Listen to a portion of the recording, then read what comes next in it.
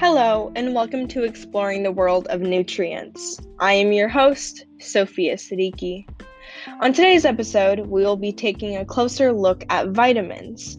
To start off, you should know that there is a wide variety of vitamins that all have different purposes.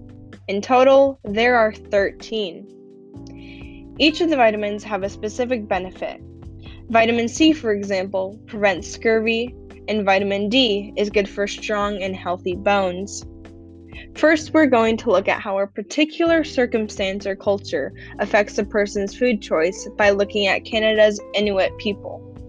The Inuit people live in the Arctic Circle and have less access to fresh fruits and vegetables due to environmental circumstances and the expense. According to Sarah Minogue, the article Changes in Arctic Diet Put Inuit at Risk for Rickets.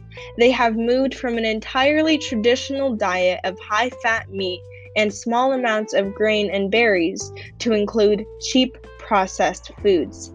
This has resulted in a lack of vitamins, one of which is vitamin D.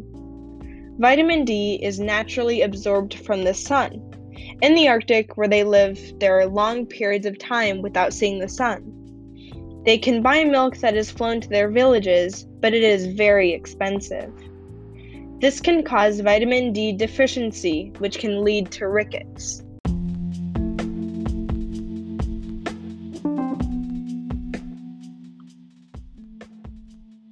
Now moving on to our next topic, misleading nutrition claims. Da-na-na-na. All over social media and advertisements, there are false claims about vitamins. Let's take a look at a few.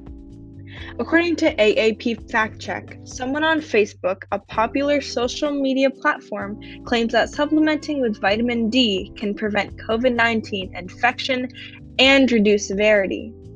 A false and inaccurate claim like this can cause worry and panic to the public. Another misleading claim, according to Janine Barone in the article Cracking Down on Misleading Ads, was from a company called Nourish Life. They claimed to help children with speech disorders to be able to speak. The product contained a number of vitamins. Can you believe how ridiculous that sounds? Let's take a closer look at Nutrition Misinformation, How to Identify Fraud and Misleading Claims by L. Bellows and R. Moore to see how we can avoid being misled. If it seems too good to be true, then it probably is. Check for reputable references. And last but not least, do not believe everything you hear.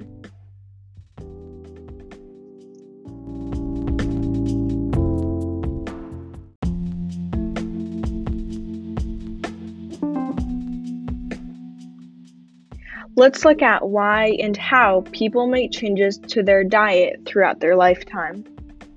People make changes to their diet throughout their lives for health reasons and circumstantial reasons. Earlier in the episode, I talked about the Inuit people and how their diets changed from an entirely traditional diet of high-fat meat and small amounts of grain and berries to include cheap processed foods. This was because of circumstantial reasons that include increased accessibility with the food supply chain.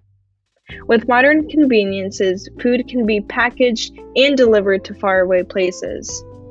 Another way diets change can be age. As people get older and become more knowledgeable about the food they are putting in their bodies, they might change their eating habits to include more vitamins with healthier foods.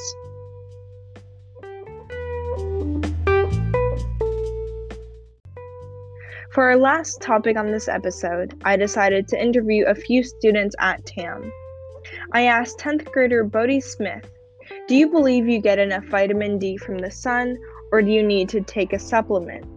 This is what he responded. Ever since COVID has started, I have taken a vitamin D supplement because I have not been able to get out in the sun as much. This seems to be a common answer among students.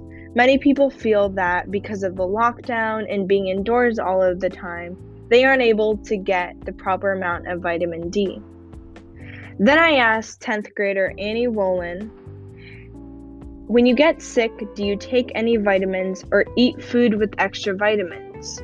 She responded, normally when I get sick, I don't take anything to make myself feel better other than Advil, I guess. But otherwise, I don't take any supplements or vitamin pills. Lastly, I asked 9th grader Natalie Newbury, as you get older, do you believe you get enough vitamins naturally, or are you taking supplements? She responded,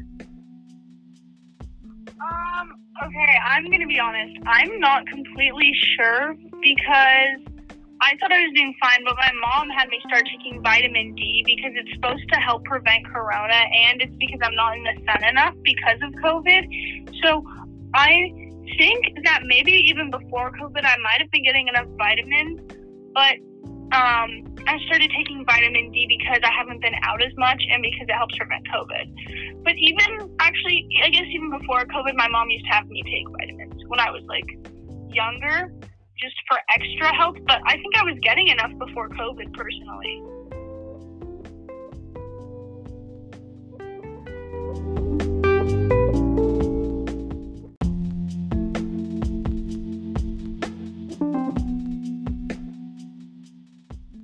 As we can see, people have a lot to learn about vitamins and their benefits. I hope you have gained some knowledge from this episode, and hopefully you have learned to do your own research when making vitamin choices as well as food choices. Thank you for listening. Catch you next time.